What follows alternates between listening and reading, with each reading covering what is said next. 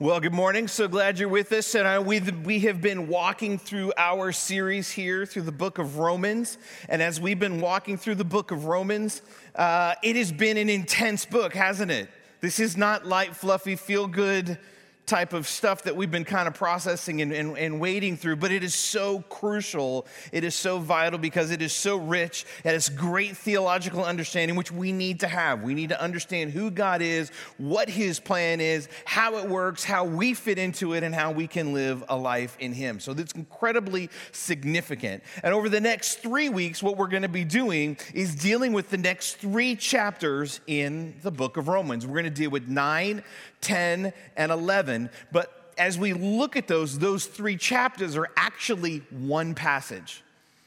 Okay, we have added in these breaks in these different chapters, but they're actually one passage and are intended to be treated as one passage. So as they are, we are going to deal with them as one passage, but it's going to take us 3 weeks to do it, okay? It's actually one of the most difficult passages in all of Romans, and Pastor Kevin graciously gave it to me to be able to walk through with you, and then promptly fled the state. Thank you, Pastor Kevin. I appreciate it. I know he's online right now. Thank you very much for this opportunity. This is good. So as we're going through this here, we have to understand that it's difficult. So why is it so difficult? So let's take a look at why it's so difficult. Well, the first thing is this, it's just simply the length. Again, you got 3 chapters. It's really one passage. It's long. And when you get those little bite-sized pieces, it's easy to digest and understand and grasp it, right? But then when you get a large passage, sometimes that can be difficult and challenging to go, wait, what did he say here, there? And it can be tough. So just the mere length of itself it makes it difficult. The other difficulty comes when it is Paul's non-linear writing style. He doesn't just go, well, there's A, and then you add B, which leads us to C, and then D. He actually kind of goes all over the place. He quotes different people. He's all over the place doing these different things. So it makes it difficult sometimes for us to grasp and understand what's going on. The other thing is he assumes, as he's writing this, it assumes that we know biblical story and teachings of the prophets. It assumes that we know all those biblical teachings. And it assumes that we know every single thing that the prophets have talked about. So as he makes reference to them, we would know. But the truth is that for us, we don't know all of them, right?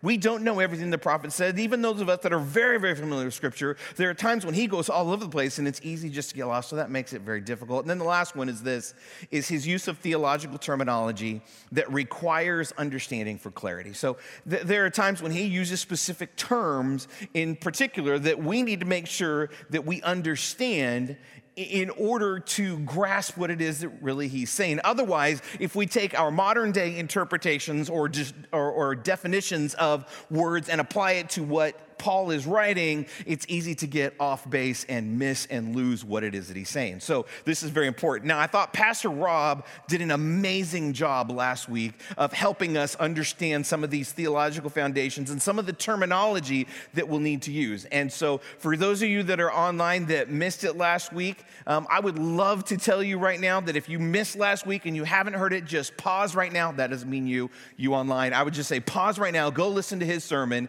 When you're done, then come back, rewatch this, it'll make more sense. Unfortunately, last week we had some technical difficulties, as happened from time to time, and it didn't even get recorded. So it is not online. It is not up there. So what I decided was I'm going to go ahead and recap just a little bit really quickly. I'm not going to go through in depth like he did, so it's not going to be a 30-minute setup. Don't worry, okay? But what we do want to do is I do want to make sure we cover some of this because I think it's crucial in us understanding not only what Paul is writing and the terminology that we're going to come across, but also understanding our perspective and how we're going to approach this and how we're going to attack these next 3 chapters in this next passage. So last week, we started out with kind of 2 different schools of thought that kind of came about. One was Augustine. And as he looked at God, the primary trait that he focused in on was the sovereignty of God, that he is ruler over all, that he is in control, that God is God. God is the one that chooses. God is the one that decides, and he is sovereign over all. Then you had Pelagius that comes along, and as he's looking at God, the primary trait that he focused in on was the holy love of God, that God is love. And as he interacts with us, as he deals with us, he deals with us from this aspect of a holy God of love. He doesn't coerce. He doesn't force us to believe. He doesn't force us to do anything. Instead, he has offered us free will to respond to him through love. So this is the two schools of thoughts. Well, then you take these further, and you've got theologians all through the ages that start talking about this. And what emerges is you got a couple of guys. One, John Calvin, who begins, and as he's looking at this and taking really more Augustine's angle here, looking at the sovereignty of God, he looks and he says, well, really, our story begins in Genesis 3. This is where sin enters the world. There's the fall that takes place. And because of that, God's image that we're created in is completely destroyed. And then you had Jacob Arminius, which, by the way, we are a part of in the Nazarene Church, the Wesleyan Arminian tradition. Not Armenia, Arminian, coming after Arminians. So we have John Wesley and Jacob Arminius. And he comes along and he says, well, I think actually our story begins in chapter 2. Which is where we are created in God's image. And in that good, being God's good creation, God's good image, when sin enters into the world, when that fall begins, that God's good image is not completely destroyed, but it is twisted and is diminished. And I love how Pastor Rob kind of set that up. So then you take that a little bit further. So what does that mean? So Calvin then starts unrolling his thoughts, and he says, well, we have total depravity. We are totally destroyed. That image in Christ is totally, we are totally crushed in this whole process of sin. And then there's unconditional election, where God unconditionally can go through and he elects and chooses who is going to be saved and who is not going to be saved. Which then adds to this idea of atonement. Well, wait a second, Christ died on the cross. And he would say, yes. When we read the scripture, it says Christ died on the cross once and for all. And he would say, yes, but there's limited atonement. That what Christ did on the cross, when he died on the cross, taking the sins, he would say, that's limited. That atonement, that forgiveness of sins goes to those that are elected, those who have been saved. Have been chosen to be saved. And then he would say that grace is irresistible. If God calls you, you're following. You don't have a choice. There is no free will. It's his grace is irresistible. When he calls, boom, that's it. But he's only going to call those that are elect. So that's kind of Calvin's kind of coming at this. But then Arminius comes along and he says, okay, well, we got this idea of prevenient grace that comes along. Because God is a God of love, he extends this grace, this prevenient grace. It's a grace that goes before us. It's the grace that enables us at all to even respond to what Christ did. So as we respond to him, it's not our initiating a relationship with God. It's his grace is at work within us and in our lives, enabling us to then say and recognize and respond and say yes to what he has for our life. Because he believes, Arminius, in this free will, this enabling grace. Okay, that we have the ability to say yes to God. We also have the ability to say no to God. Some of us in this room have said yes to God. A lot of us in this room have said yes to God. Some of us have said no to God. And that kind of falls under that free will thing. Now, we believe that God desires that none would be lost. We don't believe in limited atonement. We believe that when he died on the cross once and for all, that it was truly once and for all. That God so loved the world that the world, I'm going to talk, Pastor Kevin, I love how he does it. I almost said world like 12 times. The world. Sorry, that's in your honor. He loved the world that he gave his one and only son, that whoever believes in him would not perish but have eternal life. That's inclusive. And we believe that God would have it, that none would perish, but that everyone would have eternal life. So there's this saving grace that is extended to you and to me and to everybody and to anybody who is willing to call on the name of the Lord. God's power then begins to work when we say yes to him. And we have the Holy Spirit that is imparted on us, and his power starts working through us, transforming us, making us holy, making us righteous, not in and of our own works or our own choices or anything else, but made holy by him, where we are fully set apart. And that's the sanctifying grace that is at work. And I'm going through this really quickly, okay? But couple of the terms. Those are kind of the big picture. So as we look at this, remember, we are of this Wesleyan Arminian, so we're going to be coming at this from this perspective. So some of this stuff makes sense. Couple of the terms that these aren't all of them, but a couple that he talked about that are going to come into play in this passage, this next 3 weeks. First one is this idea of predestination. Okay, predestination, Rob rolled this out. We believe that it is God's decision to take the initiative to love us before time even began. That while we were still sinners, before we were even created, we were still in our mother's womb. Not only did he know us, but he initiated love for us. And this call began to call us, to love us into a relationship with him. So that before time began, you and I, every single one of us, were predestined.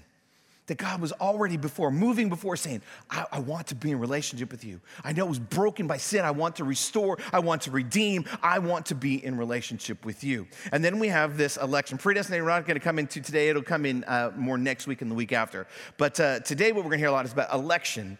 And it's simply this. It simply means calling. When you hear election, I want you to hear calling. It is an invitation, not an ultimatum.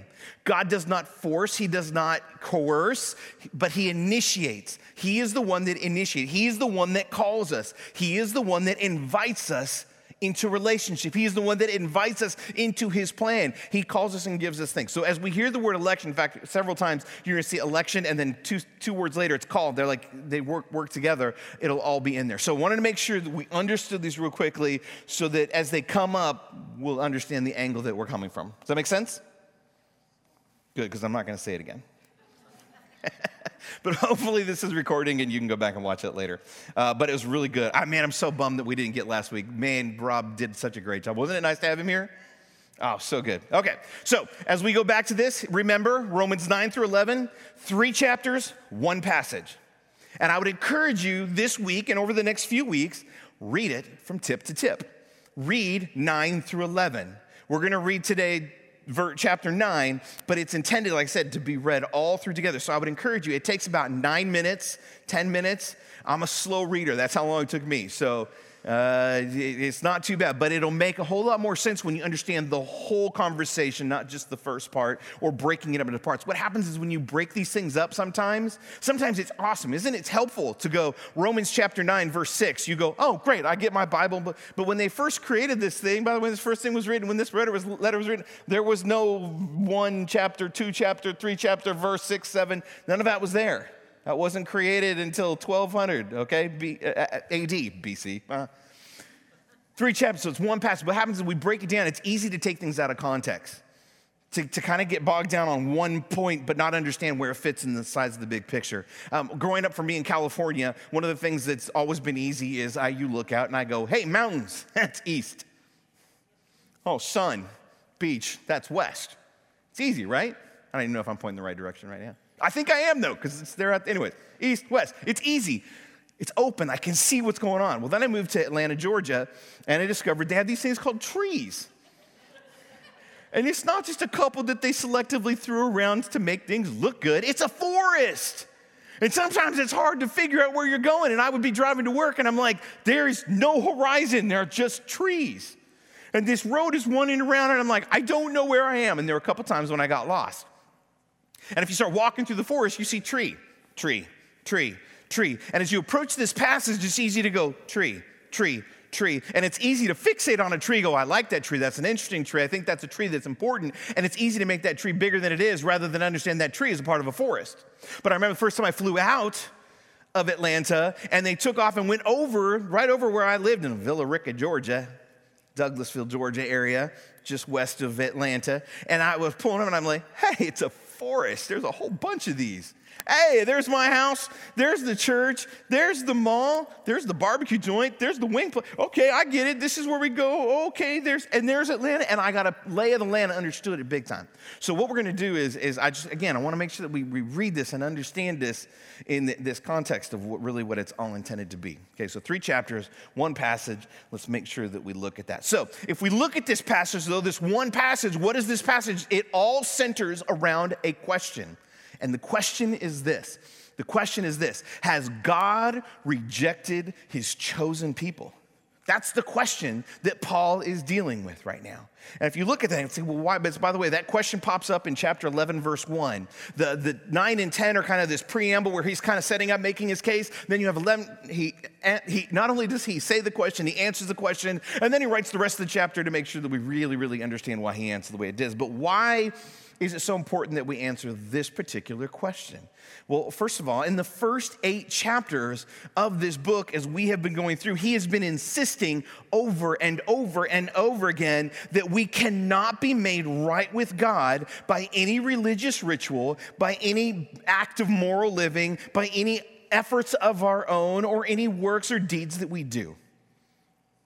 That we are not made right because we were born into a particular family or have a particular heritage. We're not made right because we follow the law, whether it be the 10 of Moses, the 10 commandments, or the 613 laws of Moses. We're not made right by that. We're not made right with God because of any proper sacrifices that we've made or any offerings that we've given at just the right time. That none of those work, okay? What he's been hammering home is the only way we are made right with God. That's righteousness, being right before him. We're good with God. The only way that we're made right with God is by faith. What is that? It's believing and trusting in Jesus, the Messiah, with our life. That's the only way we're made right by God. There's nothing we can do, nothing we can say, nothing we can give to make that happen. That is the only way that we do it, that we believe and we trust in Jesus. We put our faith in him. That's how we are made righteous. Everything else falls short, which means when we read through Scripture, we understand that Jesus, he was the sacrifice for all people, for all sins, for all time. He was the sacrifice. There are no more sacrifices that need to be made. There is no more, the whole sacrificial system is over with. It is done with. Why? Because Jesus was the Lamb of God that took away the sins of the world. It is done. It is finished. No more sacrifices. In fact, he doesn't want your sacrifice. He wants our obedience in the midst of all this. And that sacrifice was for all people, not some people, not a few people, not a select amount of people, all people for all sins, not just some of the sins, not just for the little ones that are easy to handle.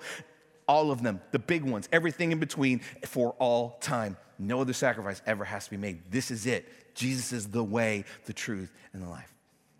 There's no way to the Father except for him. And that's what he's trying to get to this. And through Jesus, we understand then that anyone who calls on the name of the Lord will be saved. Anyone who believes that Jesus died on that cross and rose from the grave, that he was the Son of God, that he was the Messiah, anybody who believes that can be saved. And what's interesting here is he's talking to them, he's reminding them, he goes, by the way, this isn't just for you Jews that are listening to me right now. It's also for the Gentiles. It includes everybody in the mix of this. And if you look at this in the context of what's going on so far now in the book of Romans, you have to understand that the Jewish leaders in Jerusalem at this point, generally, almost all have rejected Jesus as the Messiah. They have rejected him. And they've not only rejected Jesus as Messiah, but they've begun to persecute anybody that follows him. And if anybody would know this, Paul would be the one. Because Paul was one of them. He was one of those that was going out, dragging people out of their homes, threatening their lives, throwing them in jail until they would renounce Jesus. He was hitman number one. He understands what's going on there. He understands their unbelief. He understands their rejection of Jesus as Messiah. So what we have here is that they have rejected Jesus. So then they start asking that question, well, has God now rejected us? They start asking that question, well, Paul, are you saying that we're no longer his chosen people? Are the Gentiles now the chosen people? Are they the ones that are there? Are the promises and the covenant that you have made with us, are those null and void? Do they not count anymore? You can understand why this question is so important to answer, right? You can see the significance of the question. And I love this because the question is, again, has God now rejected us? So God, have you rejected us? And the answer is no. In verse 11:1, they ask the question, has God rejected his people? The answer to that is no, he hasn't. But Paul being Paul couldn't just write a book that had 2 lines. Has God rejected his people? No, let's move on. No, he didn't do that. He writes this very long, lengthy convoluted at times, difficult to follow passage that is an answer to that question. He cites different events. He's going to cite different people throughout their history, through their heritage. He's going to quote the prophets in the middle of this. And as he did this to respond, the answer that he gives for them would have totally made sense. They would have understood this. They would have heard these stories. They would have understood this all together and these references. But the problem, as we read through this is one of those passages that as you read through it, you go, all right, that was hard to read. Because there are those. This is just one. It's hard because we don't understand all the references. That's why if you look in your Bible, there are all these different quotations and different references underneath it. I don't know. This is my Bible, right? This is one of my study Bibles. And if you can see it, over half of it is notes and quotation. And then the scriptures up here. Why? Because we need all of those quotes to help us understand what prophet said it in which context. And we need all the commentary on that to know where things are found. And so that's why there's so many footnotes in our study Bible. So here we go. As we left off last week, remember Pastor Rob was telling us that God is for us. He's trying to help them understand God is for you. God is for us. He ended with 8:39 and he said, nothing can separate us from the love of God that is in Christ Jesus our Lord. God is with you. Nothing can separate you. He is there. However, and that's where we pick up in Romans chapter 9. So if you got your Bibles, let's go to Romans chapter 9 today. And we're going to read. Why don't you join me? Let's stand for the reading of God's word this morning, okay? Romans chapter 9, starting with verse 1. I speak the truth in Christ. Remember, he said this. Nothing can separate us from the love of God. Nothing. He is there. He is with us. He is for us. However, as I speak this, I speak the truth in Christ. I am not lying. My conscience confirms it in the Holy Spirit. I have great sorrow and unceasing anguish in my heart. For I could wish that I myself were cursed and cut off from Christ for the sake of my brothers, those of my own race, the people of Israel. Theirs is the adoption as sons. Theirs is the divine glory, the covenants, the receiving of the law, the temple worship and promises. Theirs are the patriarchs, and from them is traced the human ancestry of Christ, whom is God over all forever praised. Amen. That's key. We're going to come back to that today. It is not as though God's word had failed, for not all who are descended from Israel are Israel, nor because they are his descendants are they all Abraham's children. On the contrary, it is through Isaac that your offspring will be reckoned.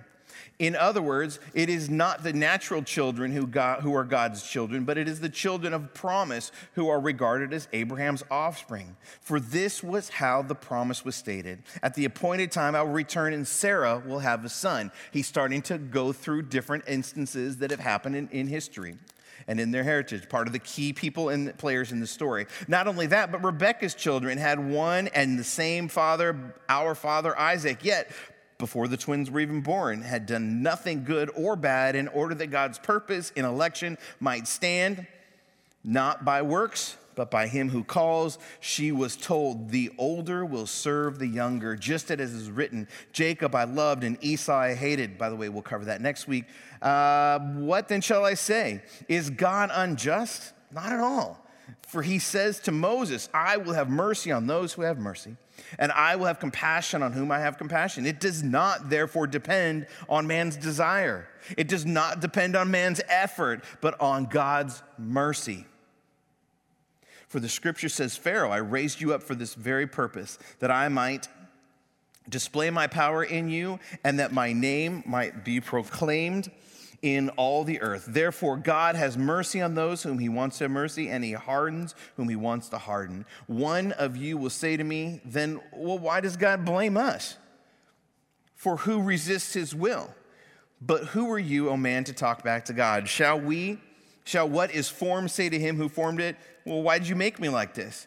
Does your potter have the right Does not the potter have the right to make out of the same lump of clay some pottery for noble purposes and some for common use?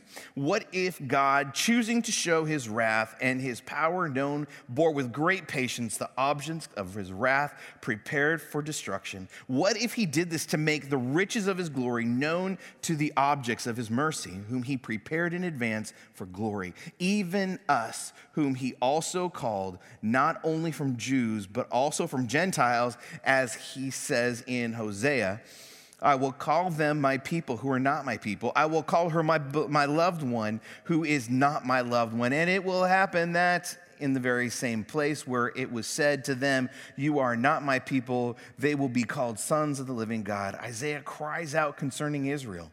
Though the numbers of the Israelites be like the sand of the sea, only the remnant will be saved. For the Lord will carry out his sentence on earth with speed and finality. It is just as Isaiah said previously, unless the Lord Almighty had left us descendants, we would have been like Sodom. We would have been like Gomorrah. What then shall we say? That the Gentiles who do not pursue righteousness have obtained it, a righteousness that is by faith, but Israel, who pursued a law of righteousness, has not attained it. Why not? Because they pursued it not by faith, but as if it were works. They stumbled over the stumbling stone, as it is written, see, I lay in Zion a stone that causes men to stumble, a rock that makes them fall, and the one who trusts them will never be put to shame. I'm going to stop reading the passage at this point because of time purposes mostly. But you understand, already you're getting lost a little bit, aren't you? Already you're going through, it's like, wait, what? Hosea, we're in Isaac. Okay, wait, how does Rebecca? Okay, and you start getting all over the place. This is just the beginning of the passage, so we're going to stop there. This is the word of the Lord. All right, you may be seated. Okay, so now, to take a look at this, to go a little further, Paul begins here in this passage, and as he starts in this passage, you hear him. His heart is breaking for his people.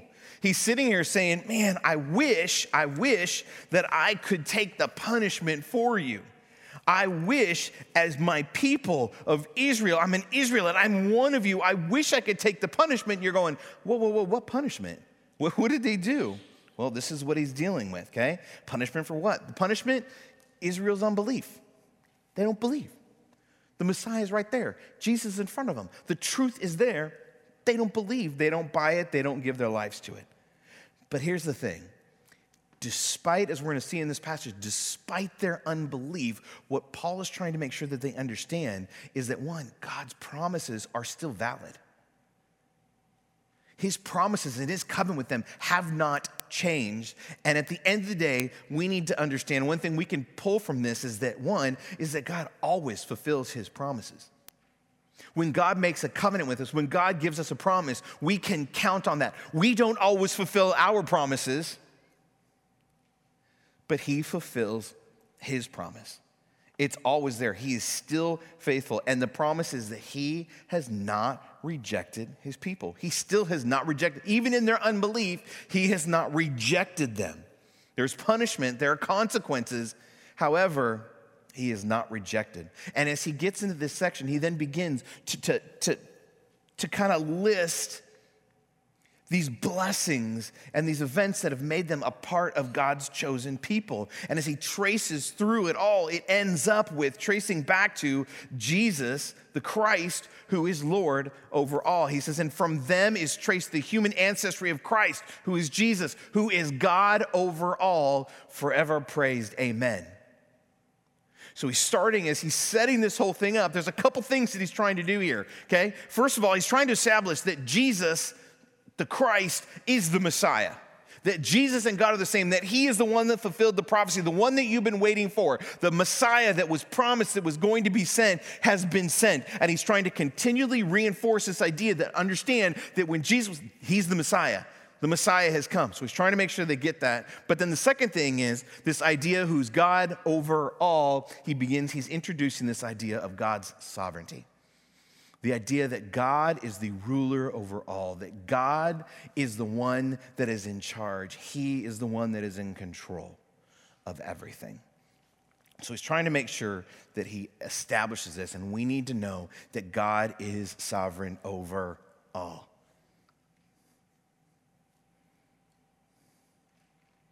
Now, it's interesting. I was looking at this, and there was an author by the name of R.C. Sproul who said this. He said, most Christians acknowledge the sovereignty of God, but believe in the sovereignty of man. In other words, he's saying that most Christians will acknowledge that, yes, is God sovereign? Yes, he's the one that's in control. But then when it comes to my life and my decisions and everything I do, really the sovereignty is me. I'm the one in control. I'm the one that's calling the shots. I'm the one that gets to do what I want to do. But the truth is, he is in control. And we like control. We don't like when people take away our control, especially in America. We get very upset when someone messes with our ability to control and our freedom to control the things that are around us and that which is involved in our lives, right? So we like this. We think we're in control, but the truth is he is in control. The media is not in control. Doesn't matter what network you listen to. Doesn't matter if you're in Fox. It doesn't matter if you're in CNN. It doesn't matter if you're watching the Disney Channel. The media is not in control. It doesn't matter what you throw out there, what your opinions are, what influence, how you want to spin truth, how you want to try to recreate what is right and what is wrong. Guess what? God's in control. Media is not in control. Influencers are not in control. Doesn't matter what they say on TikTok. Doesn't matter what anonymous, whatever things that their expertise that they're drawing from on TikTok. It doesn't matter. They're not in control. The government is not in control, regardless of which party you belong to. Guess what? They're not in control. In fact, this last week, one of the things I love, we were at Global Leadership Summit, was here. We hosted it, and one of the pastors actually came on, and Judah Smith, and reminded us in the midst of all this that he reminded us of Isaiah chapter 9, verse 6. And what does it say in Isaiah 9:6? It says, and the government shall be upon his shoulder. Now, I don't know about you. Anybody grow up with Handel's Messiah? Okay, so if you're Handel's Messiah, don't you have the urge to sing it? And the government shall be upon his shoulder. That was where you applaud. Just kidding, not that. Yeah, but the truth is, he's reminding us, says, look, the government's gonna be upon his shoulders. The dominion is on his shoulders. The control is on his shoulders. Yes, there are gonna be governments that come and go. There are gonna be parties and presidents. There's gonna be all sorts of people that are gonna try to govern and rule, but there's only one ruler, and it's on his shoulders. The Messiah, Jesus. Which, by the way, if we can remember that our God is sovereign, then he's in control, it kind of doesn't matter in some ways what goes on out there. It doesn't matter if we like who's elected or we don't. It doesn't matter if we agree with this or that. It means that in the middle of it all, it doesn't matter who's sitting on that, he's still in control. He's still sovereign. But we lose our ever-loving minds because we forget who's in control. That despite the best efforts of anybody, despite the influence, our God is sovereign. That brings us peace in the midst of the storms. It brings us order in the midst of chaos. It brings us direction in the midst of a world that is wandering and constantly needing to reinvent itself because it's not found the way. If we can remember that God is in control and live like it, it will change our life forever. It will bring us peace that is beyond understanding in a world that wants to rob, steal, kill, and destroy all of those things. God, not only is he in control, God is not able to be controlled or manipulated like we see happening in our world, correct? He cannot be. He's in control. So he's sovereign. So he's not one where you walk in and boom, you can change how God is and you can change what he wants. Our desires, as he talked about, our desires and our efforts don't matter. His mercy matters, but our desires, our want for something doesn't control God. okay? It's like, you ever been in the store and your kid, if you have children, this has happened. This is not an if, it has happened. If you go into a store with children, at some point they're going to ask for something, right? Whether it be baseball cards or it be gum or candy or it be a new whatever, there's always gonna be that ask. And you see it. There's some people that think these kids have this strategy, right? If I want that, I'm gonna ask you. And if you say no, I will then respond with pitching a fit. And I'm gonna beg, and I'm gonna plead, and I'm gonna scream, and I'm gonna cry, and I'm gonna put myself on the floor, I'm gonna kick my heels, and the bigger the pitch of it, eventually some parents will go, fine, shut up here, just stop your blah. And that kid now has control and has manipulated the parents. It doesn't work that way. We can pitch the biggest fit we want, whatever, to God, and by the way, he's okay. You can pitch the fit all you want. He wants you to come to him and pray and talk with him about all things, always. But that doesn't mean he's an acquiesce. He doesn't acquiesce to us. We can't control him. You can't manipulate God like that. You're not in control. He's in control. We're not in control. He's in control. Our efforts, what we do cannot control him. Okay? There's nothing that we can do. There are no good deeds that we can ask. There's no offering that we can give where God goes, okay, you now deserve this. There's nothing that we can do that as we look at this, that God goes, oh, wow, thank you so much. You helped me out with that. I owe you one. God's never said that to anybody, okay? Nobody. God doesn't owe anybody anything. He is the one that is in control, not us, but we like to be in control, don't we? We like to be in control.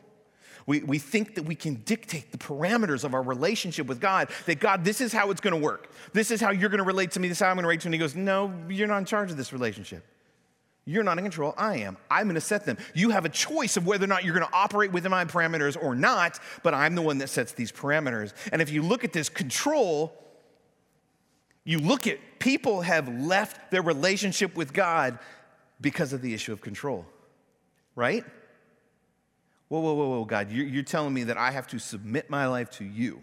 You mean it's not what I want, but I want this to happen No, I have to give that up and I have to go your way. I'm not in control of my finances.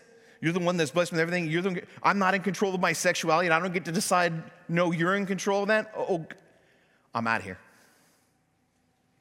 And people leave their relationship with God because of control issues. We want control, but God is sovereign. Everything is upon his shoulders. We cannot forget. No, did I delete it? Yeah. I deleted it. Okay. We can't forget that God is in control. He is the one that is sovereign over all. He is in control. Okay? And in his sovereignty, in God's sovereignty, he chooses and he calls, he elects, he invites people to play different roles for them and for different purposes. Okay? In this passage, he talks about some being for more noble purposes, some being for more common purposes, but this invitation, okay? He's choosing of us to play these different roles. This invitation isn't based on our merits. It's not like he's been watching your life. You've been doing such a good job. You've been making all the right things, saying all the right things. Guess what? Okay, now I'm going to call you. Now I'm going to do because you've earned it. No, it's not like that. And it's not based on culture. Culture doesn't dictate his movement and his acts as the sovereign God. Okay, in fact, a lot of times he runs counter to culture when it comes into it. Think about it in Jesus' day, the firstborn was number one, right? There were certain birthrights and things that went along with that. And yet you look at Jesus coming along in so many stories, who does Jesus use to elevate and to put into a position of leadership? The youngest son. Not the first, but the last. Not the greatest, but the least. Look at the disciples. Those were not the pick of the litter. They were not the cream of the crop. They were the castaway leftovers that were back fishing, and they were just nobodies. And yet, who did Jesus take? Lead, teach, disciple, and then use to change the world. God's the one that decides who he's going to do what. But make no decision, he's given every single one of us a purpose. And it's not unfair that some may seem more prominent than others. Some are a part of the story. He chose Abram, an idol-worshiping guy, to become the father of nations and become Abraham. Okay, he chose him to do that, That's God's choice. And it's not unfair that some are chosen to play certain roles, some are not. We can't get caught up in that. We need to trust God and remember that he is sovereign in all of that. But make no mistake, everyone is called for a purpose. You and I were created on purpose for a purpose. I mean, if nothing else, if we can't understand, we were created to be in relationship. Our purpose is to be in relationship with God, which we can't do on our own. Remember, Jesus is the one. He's the way that makes that happen. We're called to love our God with everything that we are. We're called to love our neighbor as ourselves. That doesn't change. Those are general, but there's also some specific purposes that he's created you and me to do. And what we need to understand is what are those callings? What do you think God's called you to do? As a teacher, has he called you to be the light in your classroom or a light on your school campus? As an educator, has he called you to reach out and love on those students that are maybe outcasts or on their own? What is he calling you to? Has he called you to teach Sunday school? Right now, we got the youth group up there. They're needing help. Our junior high and high school, man, our group is growing. It is fantastic. Pastor Kyle's doing an amazing job. We need people. Is God calling you that? And yet you're just kind of pushing that off? Well, somebody else would do that. Our kids ministry. Second, I taught 4th and 5th grade boys last week. I guarantee you this, you will not be bored teaching 4th and 5th grade boys. Never. Chris, we miss you. They're awesome. They have a lot of energy. And last week we gave them glue and glitter. And all I could think of is, this is a bad idea. This is a bad idea. And it was a bad idea, but we did it, and they learned because they revealed that they're supposed to love God and love others. So they had that going on. But this day is God calling you that. We have these needs. We have these things, and God's wired and created you. Is that something that you can step into? Is that a calling that God would place on you that you would lean into? What has God called you to? What are you doing with that calling? One, we have to understand what God's called us to, but also, what are you going to do with it? We need to be leaning into God's calling in our life as we embrace the world, as we deal with life on a day-to-day basis, as we love on one another. We need to make sure that we do that. Okay, the next thing that we kind of get out of this thing is, well, that's what I just kind of went over. Okay, so something to reflect on as you have lunch today.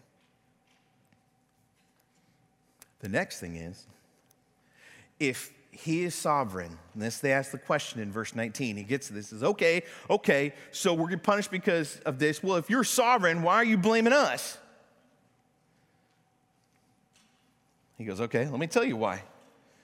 While we understand that God is sovereign, while we understand that he is in control, we also understand that he doesn't coerce us. He does not make us believe and receive and accept. It is something that we choose to do or not. So now, rather than him making us, we have this prevenient grace that goes before, that enables us to be able to respond to his calling and his invitation in our life. It enables us to respond and believe, and they've had the ability to choose, to believe or to reject. And they have chosen to reject. They had the truth of Jesus right before them, the truth of Messiah right before them, and they rejected it. So guess what? If you have the ability to choose to believe or to reject, and you've chosen to reject, guess what? You have to take now responsibility for the choices that you've made. Another thing we don't really like to do these days. We don't like to take responsibility for ourselves. But the truth is, you're responsible for the choices that you make. And he's calling them on them right now. You made this choice. You've rejected me. So here we go. So as we kind of wrap this up, here we go back to the question. Has God rejected his people? In verse 11, we'll hear him say, no, by no means has he rejected his people. No, he hasn't. But they have rejected him. This is why Paul's heart is breaking. He's like, man, it's right there. He's building this case. God is with you. He is for you. Nothing can separate from his love, but you are you're rejecting him. You are not believing. It's right there in front of you. Well, has he rejected us? No, he's not rejected you. You've rejected him. This is the beginning of the argument. This is a part that he is going with. His chosen people have rejected him. I just want to end with this today, because let's kind of bring this home. Let's make this a little bit personal for us. And I want you to hear something that you may or may not need to hear. Those of you out online today, wherever you're at, I just want you to hear this very, very okay? I want you to hear this. God has not rejected you.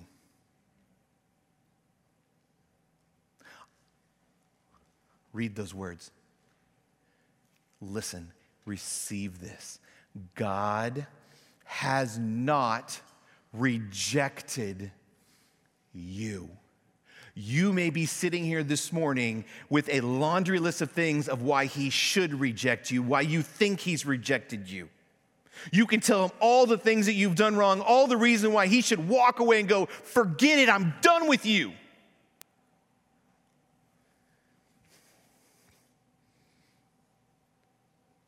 God that loves us, who calls us, who invites us into relationship, says, I have not rejected you. Which then leads to the question, perhaps as you're sitting here this morning, have you rejected him? Maybe God's been calling you into some hard, difficult things. Maybe things have been challenging and you're like, I'm out. God, I need to be able to control the situation. I'll come back when I've got this worked out, which, by the way, doesn't work out. Maybe have you rejected him this morning? Maybe you claim his sovereignty, but really when it comes to it, you really believe more in your sovereignty than his sovereignty. Maybe today as you're sitting here, you're struggling to believe. I'm hearing the facts. I'm hearing about this Jesus. I'm hearing this truth. I got this, but man, I'm having a hard time.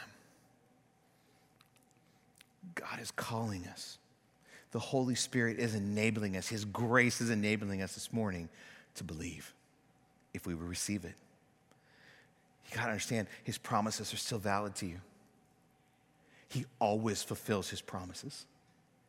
He is still sovereign. He is still in control. He is still calling us to a life that is filled with purpose and relationship with him. He is inviting you and me to believe. The question just comes down to, will you believe? Will you accept him or not? This is what I'm going to do. I'm going to pray, okay?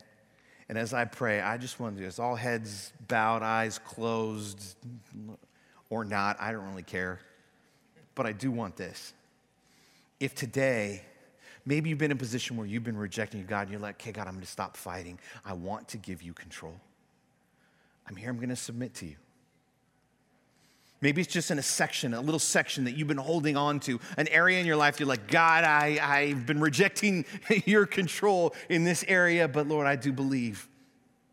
So I want to give you this. By faith, I want to give this to you.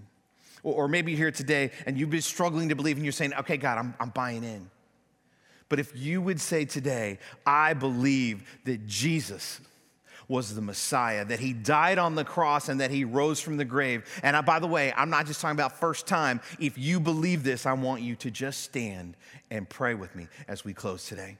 If you would say, I believe that you are the Son of God, that you are the Messiah, that you died on the cross and you rose from the grave, defeating sin and death for me, for my sins. And I believe that you are sovereign and in control, and I vow to live as if you were in control. I just want you to stand today as we close.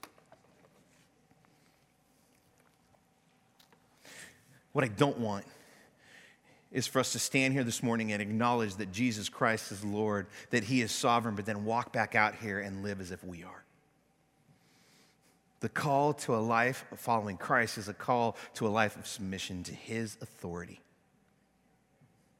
Not the authorities of this world, but him and him alone. Let me pray over us today as we close. Father God, I pray for those that are here today, those that are at home today, all of us, Lord, as we want to follow you, as we want to be followers of Christ, as we want to be Christians, Lord, it means and it requires of us, Lord, that we submit our lives to you today. So today we stand before you and say, here we are. We believe you are the Son of God. We believe you died on the cross. We believe that you are sovereign in control, and we submit ourselves to you, Lord. I pray, Lord, in the moments and in the days and the weeks to come, Lord, as there are those moments that flare up where we demand or we try to take control back or we wrestle with you on this, Lord, I pray that you would give us the strength and the courage to continue to be submitted to you. Thank you, God, for not rejecting us. Thank you for not giving up on us. Thank you for not letting go of your promises and your covenants with us, that you are faithful. Thank you for being sovereign. Thank you for being faithful to us and in our lives. Help us now, Lord, to be faithful. May your Holy Spirit do a continuing work in us. May your sanctifying grace transform us, and may we look more and more like you every day. May our lives be set apart for you and you alone. May you have our whole hearts. God, we need your strength. That's why we need to walk every single day in your word and in your spirit. Help us do just that. In your name we pray. Amen. Thank you guys so much for being here today. I'm excited. We will continue on. I encourage you as you go this week, whether you're at home or here, read 9 through 11. It'll make everything make a whole lot more sense as we're having these conversations, but we'll keep on with the message next week. Have a blessed week. Love you guys.